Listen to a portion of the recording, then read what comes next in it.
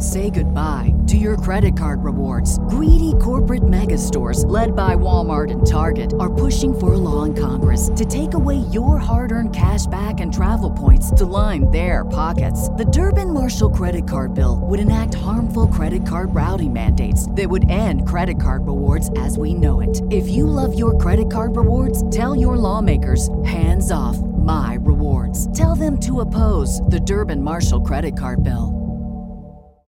Save big on your Memorial Day barbecue, all in the Kroger app.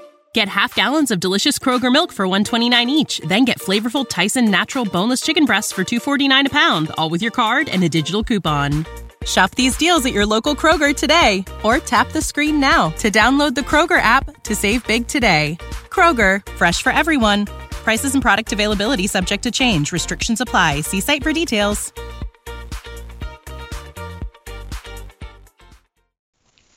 The War of the Worlds by H.G.Wells. Chapter 10. In the Storm. Leatherhead is about 12 miles from Maybury Hill. The scent of hay was in the air. Through the lush meadows beyond Perrowfield and the hedges on the other side was sweet and gay with multitudes of dog roses. Heavy firing had broken out while we were driving down. Maybury Hill ceased as abruptly as it began, leaving the evening very peaceful and still. We got to Leatherhead without misadventure. About 9 o'clock, and the horse had an hour's rest while I took supper with my cousins and commended my wife to their care. My wife was curiously silent throughout the drive and seemed oppressed with forebodings of evil.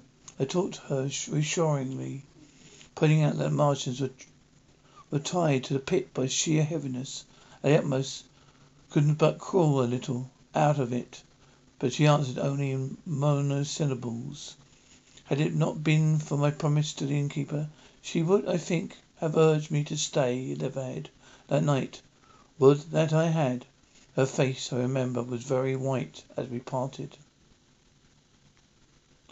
For my own part, I had been feverishly excited all day. Something very like the war fever occasionally runs through a civilized community had got into my blood, in my heart. I was not so very sorry I had returned to Maybury that night. I was even afraid that last fortitude I heard might mean the extermination of our invaders from Mars. I can best express my state of mind by saying that I wanted to be in at the death. It was nearly 11 when I started to return. The night was unexpectedly dark to me. Walking out a lighted passage, my cousin's house, it seemed indeed dark, indeed black.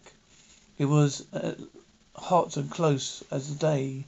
Overhead the clouds were driving fast. I bet not a breath stirred the shrubs about us. My cousin's man lit both lamps. Happily, I knew the road impotently.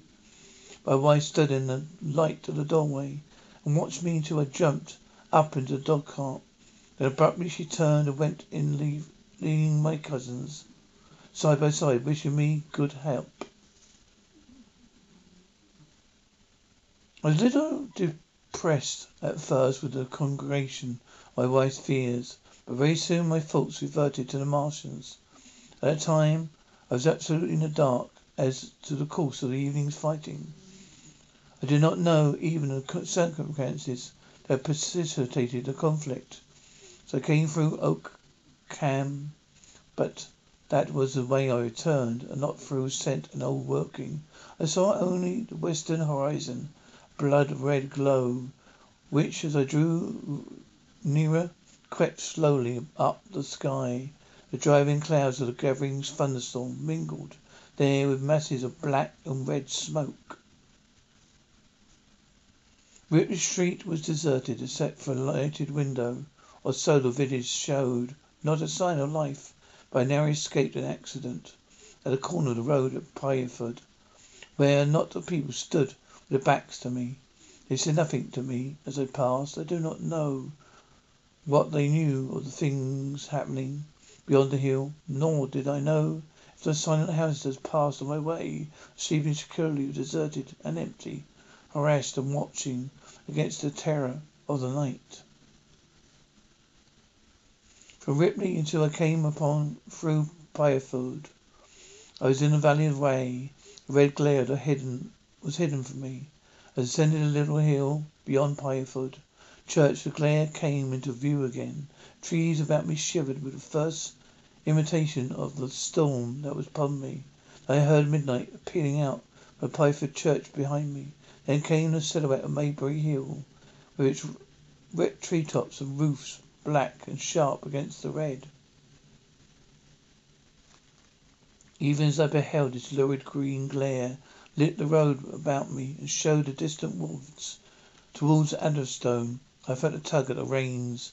I saw the driving clouds had been pierced as it were by a thread of green fire, suddenly lightening their confusion and falling into the field to my left. It was the third falling star. Close on its apparition, a blinding violet, by contrast, danced out the first lightning, the gathered storm, and the thunder burst like a rocket overhead. The horse took the bit between his teeth and bolted. A moderate incline runs towards the foot of Maybury Hill, but down this we clattered. Once the lightning had begun, it went on as if rapid succession of flashes, as I have ever seen the thunderclaps threading one on the heels of another. Then with strange crackling accompaniment sounded more like the working of a gigantic electric machine than the usual detonating reverberations. The flickering light was blinding and confusing. A thin hail smote ghastly at my face as I drove down the slope. At first I regarded little but the road before me. Then abruptly my attention was arrested by something moving rapidly down the opposite slope of Maybury Hill. First I took it for the wet roof of the house, but one flash following another showed it to be a swift rolling movement. It was exclusive vision. A moment of bewildering darkness. Then in a flash like daylight, the red masses of the orphanage near the crest of the hill, the green tops of the pine trees. This problematical object came out clear and sharp and bright. This thing I saw, how can I describe it? A monstrous tripod, higher than many houses, striding over the young pine trees, smashing them aside its career. A walking machine of glittering metal, striding now across the heather, articulate ropes of steel dangling from it. And clattering tumult, its passage mingling with the riot of the thunder. A flash came out vividly, heeling over one way, then 2 feet in the air, to vanish, reappear almost instantly, as it seemed with the next flash, 100 yards nearer. Can you imagine a milking stool tilted above violently along the ground? That was the impression those instant flashes gave. Instead of milking stool, imagining a great body of machinery on a tripod stand. This is the story of the one. As head of maintenance at a concert hall, he knows the show must always go on. That's why he works behind the scenes, ensuring every light is working, the HVAC is humming, and his facility shines. With Granger's supplies and solutions for every challenge he faces, plus 24/7 customer support, his venue never misses a beat. Call quickgranger.com or just stop by. Granger, for the ones who get it done. Then suddenly the trees and the pine wood ahead of me were parted. The brittle reeds are parted by men thrashing through them. They were snapped off and driven headlong. A second huge tripod appeared, rustling as it seemed headlong towards me. I was galloping hard to meet it. At sight of the second monster, my nerve went altogether, not stopping to look again. I wrenched the horse's head hard around to the right. Another moment the dog cart had heeled over the horse. The shaft smashed noiselessly. I was flung sideways and fell heavily into a shallow pool of water. I called out almost immediately and crouched my feet still in the water under a clump of fusi. The horse lay motionless. His neck was broken, poor brute. By the lightning flashes I saw the black bulk of the overturned dog cart, silhouette of the wheels still spinning slowly. Another moment the colossal mechanism went striding by me and passed uphill towards Pyford. Seen nearer, the thing was incredibly strange, for it was no mere insentient machine driving on its way. Machine. It was with a ringing mechanic pace and long, flexible, glittering tentacles, one which gripped a young pine tree, swinging and rattling about its strange body. It picked its road as it went striding along. A blazing hood that surmounted it moved to and fro, with inevitable suggestion of a head looking about. Behind the main body was a huge mass of white metal like a gigantic fisherman's basket, puffs of green smoke squirted out from the joints of the limbs as the monster swept by me, and in an instant it was gone. So much I saw them, all vaguely, for the flickering of the lightning, the blinding highlights, and the dense black smoke shadows. As I passed, it set up an exultant, deafening howl, and drowned the thunder. Alua, Alua. In another minute, it was his companion, half a mile away, stooping over something in the field. I have no doubt this thing in the field was third of 10 cylinders that fired at us from Mars. For some minutes I lay there in the rain and darkness, watching by intimate light these monstrous beams of metal moving about the distance over the hill hedge tops. A thin hell was now beginning. As it came, went their figures, grew misty, then flashed into clearness again. Now and then came a gap in the lightning, and night swallowed them up. I was soaked with hell above and puddled water below. It was some time before my blank astonishment would let me struggle up the bank to dry position, or to think at all of my intimate peril. No further from me was the little round squatter's hut of wood surrounded by a patch of potato garden. I struggled to my feet at last, and crouching and making use of every chance of cover, made a run for this. I hammered at the door, but I could not make the people hear, if there were any people inside. After a time I desisted, availing myself of the ditch of the greater part of the way, succeeded in crawling, unobserved by these monstrous machines, into the pine wood towards Maybury. Under cover of this I pushed on, wet and shivering now, towards my own house. I walked among the trees, trying to find the footpath. It was very dark indeed in the wood, for the lightning was now becoming frequent. The hail which was pouring down in torrent fall in columns through the gaps in heavy foliage. If I had fully realized the meaning of all the things I had seen, I should have immediately worked my way round through Byfleet to Street Cobham, to go back to rejoin my wife at Leatherhead.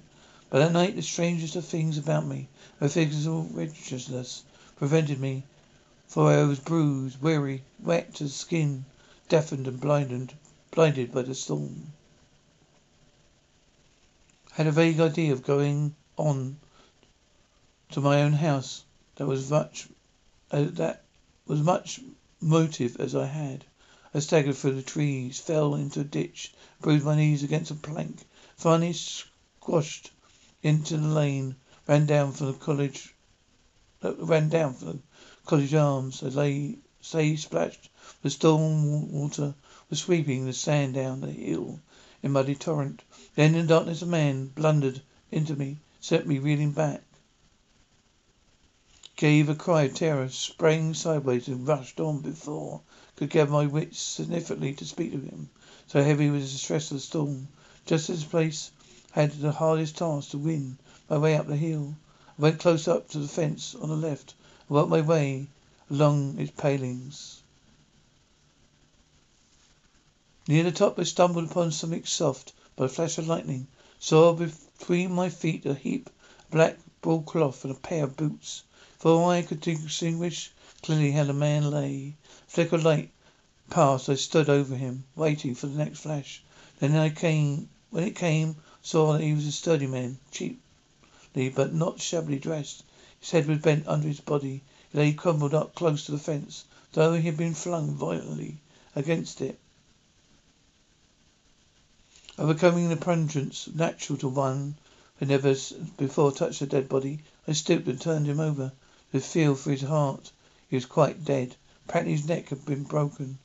The lightning flashed for the third time. His face leaped upon me. I sprang to my feet. The landlord of the Spotted Dog, whose conveyance I had taken. I stepped over him gingerly, pushed on up the hill, made my way up to the police station and the College Arms towards my own house. Nothing was burning on the hillside, though from the common there still came a red glare, a rolling tumult of ruddy smoke beating up against the drenching hail. So far as I could see by the flashes, houses about me were mostly uninjured, but the College Arms, a dark heap, lay in the road. Down the road towards Maybury Bridge, there were voices, a sound of feet, but I had not the courage to shout or to go to them. I let myself into with my latch key, closed, locked bolted the door, staggered to the foot of the staircase and sat down. My imagination was full of striding metallic monsters, of the dead bodies smashed against the fence. I crouched at the foot of the staircase, my back to the wall, shivering violently. Spring is in the air at Littleton Coin Company, and we want to help you brighten your collection. Visit us at littletoncoin.com all month long to enjoy 15% off your purchase. With a wide selection of coins, paper money, supplies, and more, Littleton Coin Company has something for every collector's taste. Use promo code SPRING at littletoncoin.com for 15% off your purchase all month long. Restrictions apply. Littleton Coin Company. Serving collectors since 1945. When you need mealtime inspiration, it's worth shopping Kroger, where you'll find over 30,000 mouth-watering choices that excite your inner foodie. And no matter what tasty choice you make, you'll enjoy our everyday low prices, plus extra ways to save, like digital coupons worth over $600 each week. You can also save up to $1 off per gallon at the pump with fuel points. More savings and more inspiring flavors make shopping Kroger worth it every time. Kroger, fresh for everyone. Fuel restrictions apply.